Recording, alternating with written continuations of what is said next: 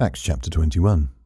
When we had departed from them and had set sail, we came with a straight course to Kos, and the next day to Rhodes, and from there to Patara. Having found a ship crossing over to Phoenicia, we went aboard and set sail. When we had come in sight of Cyprus, leaving it on the left hand, we sailed to Syria and landed at Tyre, for the ship was there to unload her cargo. Having found disciples, we stayed there 7 days. These said to Paul through the Spirit that he should not go up to Jerusalem. When those days were over, we departed and went on our journey. They all, with wives and children, brought us on our way until we were out of the city. Kneeling down on the beach, we prayed. After saying goodbye to each other, we went on board the ship, and they returned home again. When we had finished the voyage from Tyre, we arrived at Ptolemais. We greeted the brothers and stayed with them 1 day. On the next day, we who were Paul's companions departed and came to Caesarea.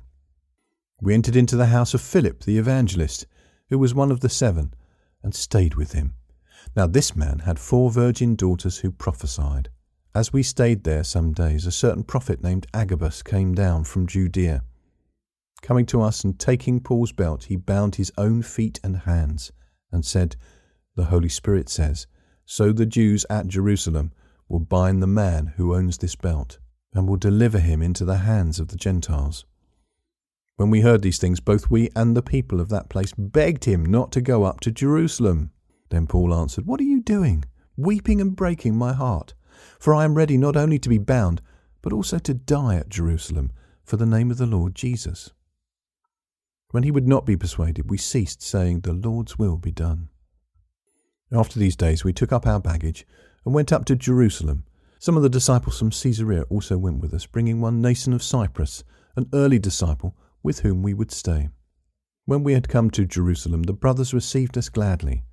The day following, Paul went in with us to James, and all the elders were present. When he had greeted them, he reported one by one the things which God had worked amongst the Gentiles through his ministry. They, when they heard it, glorified God. They said to him, "You see, brother, how many thousands there are amongst the Jews of those who have believed, and they are all zealous for the law. They have been informed about you, that you teach all the Jews who are amongst the Gentiles to forsake Moses, telling them not to circumcise their children, and not to walk after the customs. What then? The assembly must certainly meet, for they will hear that you have come. Therefore do what we tell you. We have 4 men who have taken a vow. Take them and purify yourself with them, and pay their expenses for them, that they may shave their heads. Then all will know that there is no truth in the things that they have been informed about you, but that you yourself also walk keeping the law.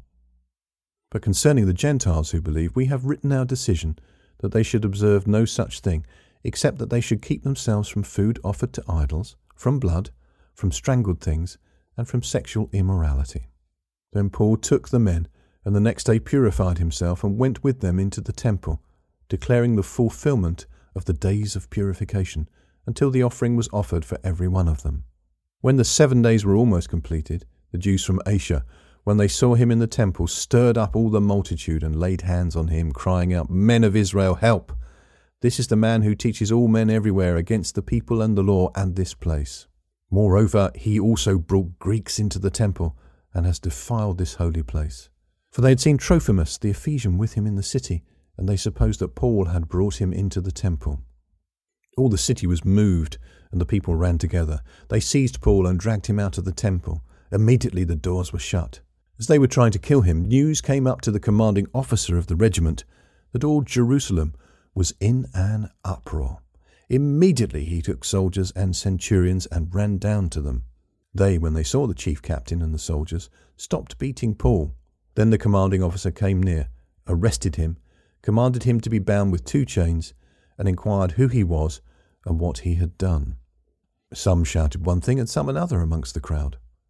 When he couldn't find out the truth because of the noise, he commanded him to be brought into the barracks. When he came to the stairs, he was carried by the soldiers because of the violence of the crowd, for the multitude of the people followed after, crying out, "Away with him!" As Paul was about to be brought into the barracks, he asked the commanding officer, "May I speak to you?" He said, "Do you know Greek?" Aren't you then the Egyptian who before these days stirred up to sedition and led out into the wilderness the 4,000 men of the assassins?"